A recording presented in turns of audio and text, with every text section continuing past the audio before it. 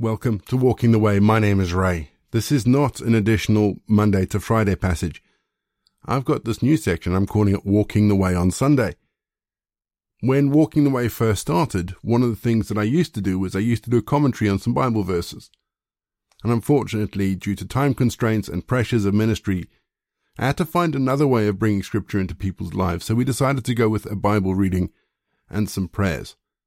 More of a standard devotional. But a couple of people have said they really miss those conversations about scripture and those commentaries that I used to do. So I got thinking about it. And what I got thinking and decided to do was actually the best commentary that I can do is my Sunday sermon. I am a Methodist minister. I serve as a pastor, as a minister for a couple of churches in West Yorkshire. So possibly that will be changing in the near future. And every Sunday I sit down and I prepare a service. And trust me, it is usually Sunday morning. And I thought actually that would be a really good thing to share with people. And I'd really appreciate your comments and your thoughts. So my prayer for us and my prayer for you is that the words that I speak, the meditations of my heart will be used by God to encourage you to live your life to the full. Amen.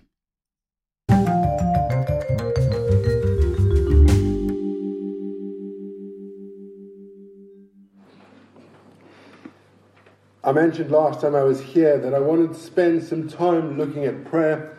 You remember that I said while I was away on ordination retreat and away on leave, I felt God was saying that we needed to pray more. And some of the conversations that I've had with people about prayer and where they are and where they sit with prayer, I just wanted to explore what it means to be a praying community and how to pray a bit more. The more I think about prayer, the more I look at Scripture, the more I realize there is so much about prayer and Scripture that we could talk about. But we're going to have to limit ourselves slightly, otherwise this will become a hostage situation. And so I wanted to look at another passage about prayer, and I wanted to see what Jesus says about prayer. And then I went to the book of Philippians, and I was reading the book of Philippians, and I thought, actually, Paul is kind of tying in with what I believe Jesus was saying earlier. He was giving us some encouragement to pray. You know, that wonderful passage in Matthew that we've read before. And I know that's probably the second time in the space of about 3 or 4 weeks we've had passages about the Lord's Prayer.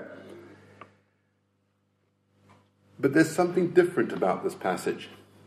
The passage we had earlier was from the book of Mark, and it's that sense of Jesus going, maybe I should teach his disciples how to pray. This has come out of a conscious decision that Jesus is having. He's teaching everybody, not just his close group of friends, how to pray. And he says quite a lot about how to pray in this passage. Most of it, as you've probably gathered if you were listening, is how not to. There's a lot of don't do this, don't be like the hypocrites, don't do this.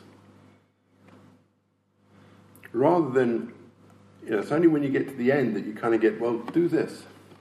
But even then, it's a case of don't do this. A lot of what Jesus says about prayer throughout the Gospels is exactly that. It's when you pray, don't be like.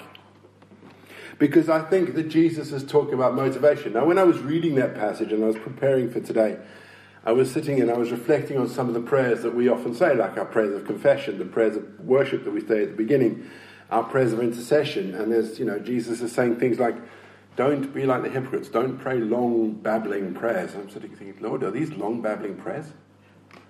Don't stand on street corners and pray out loud. I'm sitting thinking, well, that's exactly what I'm doing when I stand on front of the pulpit.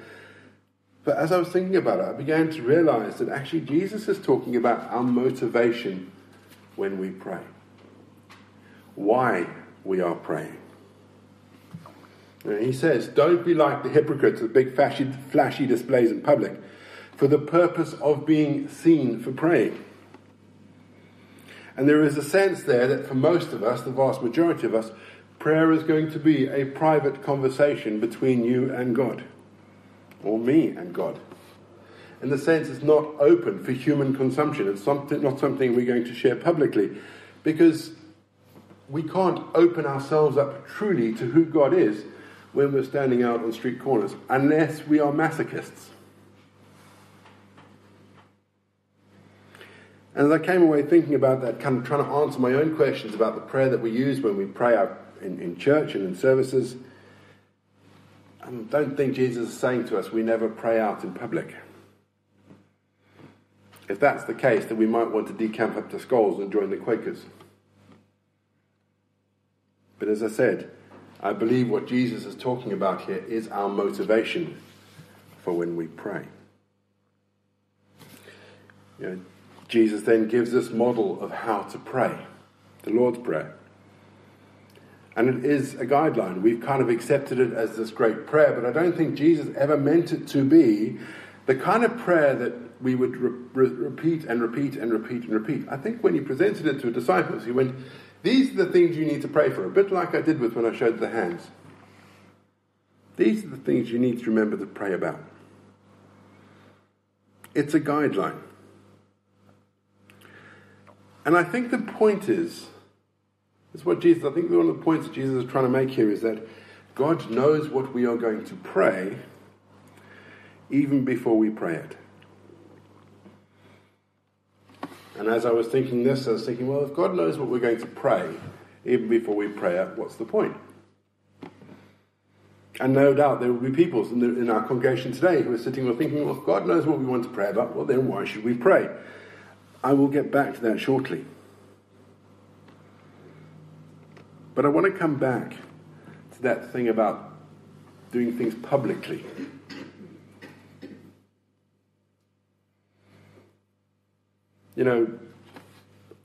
When we met earlier this year, we were going through the Methodist Way of Life cards.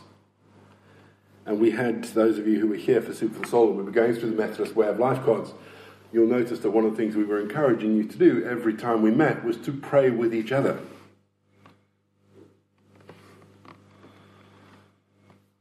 And I was thinking about that. When you were praying for each other, you weren't praying to make yourself look good, were you? Most of you recoiled in horror when I announced the first time round that I would like you to pray out loud for each other. There was a general sense of, I can't do this. But you did it. You didn't do it because you did it because you wanted to make a big show of it.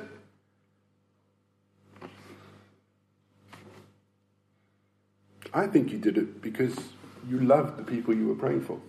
You were willing to put yourself out for those people you were praying for.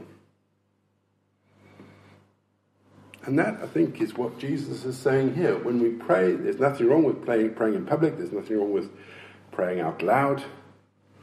Our motivation is important. Those prayers we said in those Thursday meetings were very simple prayers. They weren't big, wordy, long, complicated prayers. They were simple prayers said with love. But there is a catch at the end of that Matthew passage. And it ties in with something I raised earlier, that question of, well, if we pray and God already knows what our prayers are, what's the point? Jesus says at the end of that Matthew passage, if we forgive each other when they sin against, if you forgive each other when they sin against you, God your Father will forgive you. And this is important, something really important that we need to get our head around. We're going to be having covenant service in a couple of weeks' time, which for me as a Methodist is always a big highlight in my year. I don't know how many of you remember when I came here and I gave my testimony, I said how when I came back to Methodism, the first service I walked into was a covenant service. It was completely alien for Deb, who had grown up in an Anglican church and also in the Welsh Brethren, to actually stand up and to recommit themselves to God every year. But there is a line in the covenant service that I wonder how many of us have actually paid any sort of serious attention to. And the line is this: and the covenant now made on earth, let it be ratified in heaven.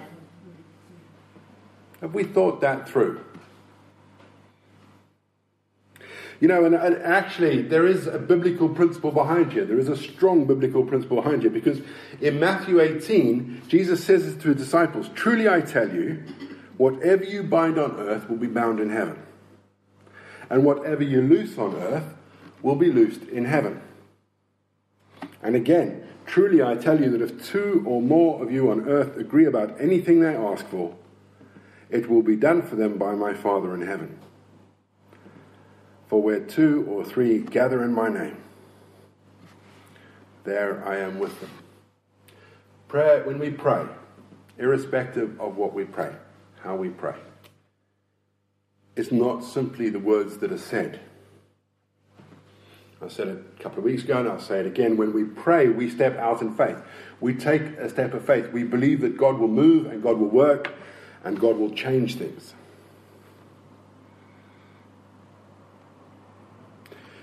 And while God hears our prayers and He knows our prayers before we even said them, whether we say them out loud or whether we pray them in quiet, when we say those words, we set things in motion. We may not see what is happening, but things will start to happen, because in a sense we step into the realm of God. When we say those prayers, we say them out loud, it's almost like we enter into a contract with God. We are asking God to do things for us, and He will. I want you to imagine for a second, and I'm not sure how well this analogy works, but it struck me yesterday as I was preparing for today, that actually this is a very good analogy about what, for me at least, of what prayer is about. I want you to imagine you're standing by a pond, and you pick up a stone, and you chuck a stone in the pond.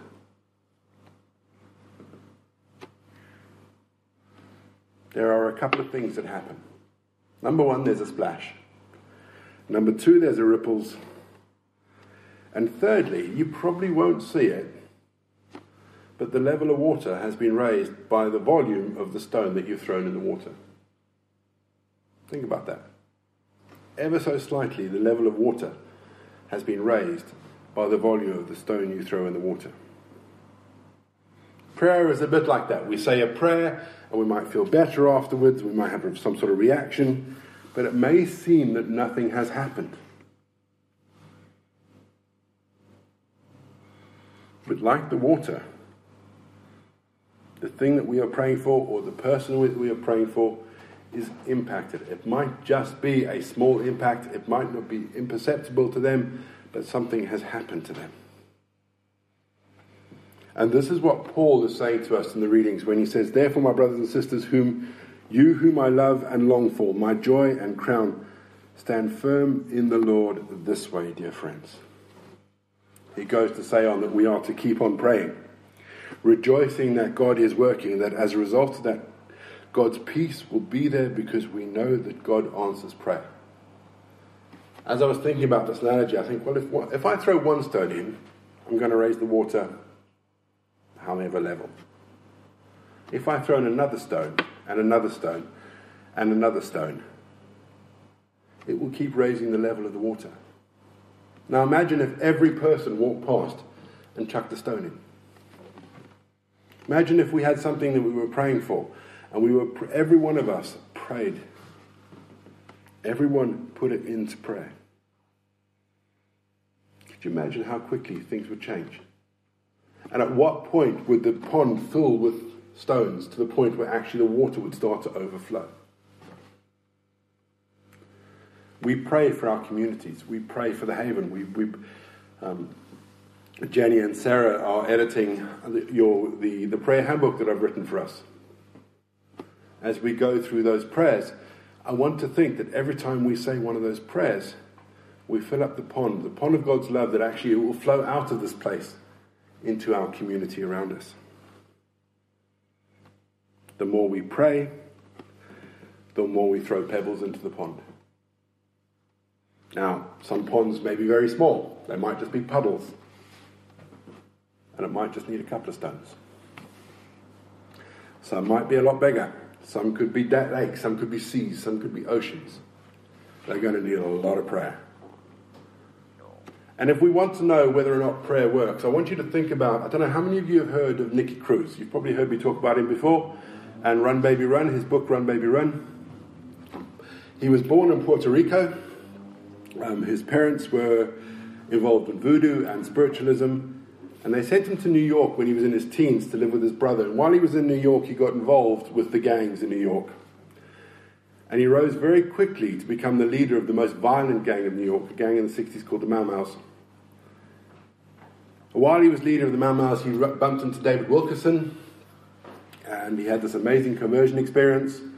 He and most of the leadership of his gang became Christians and went and arrived in the police station and handed in their weapons. And there's this fantastic story about the change in Nicky's life as a result of it.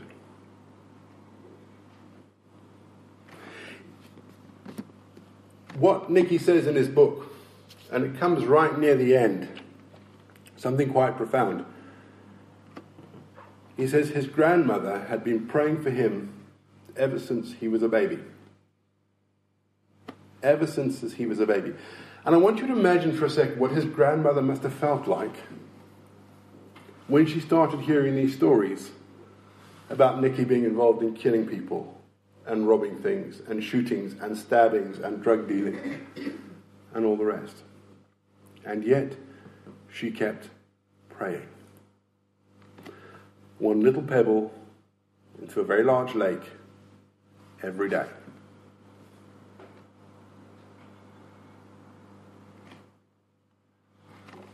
As I said before, you never know when the pebble that you throw out there, the prayer that you say, will be the one that will create a flood.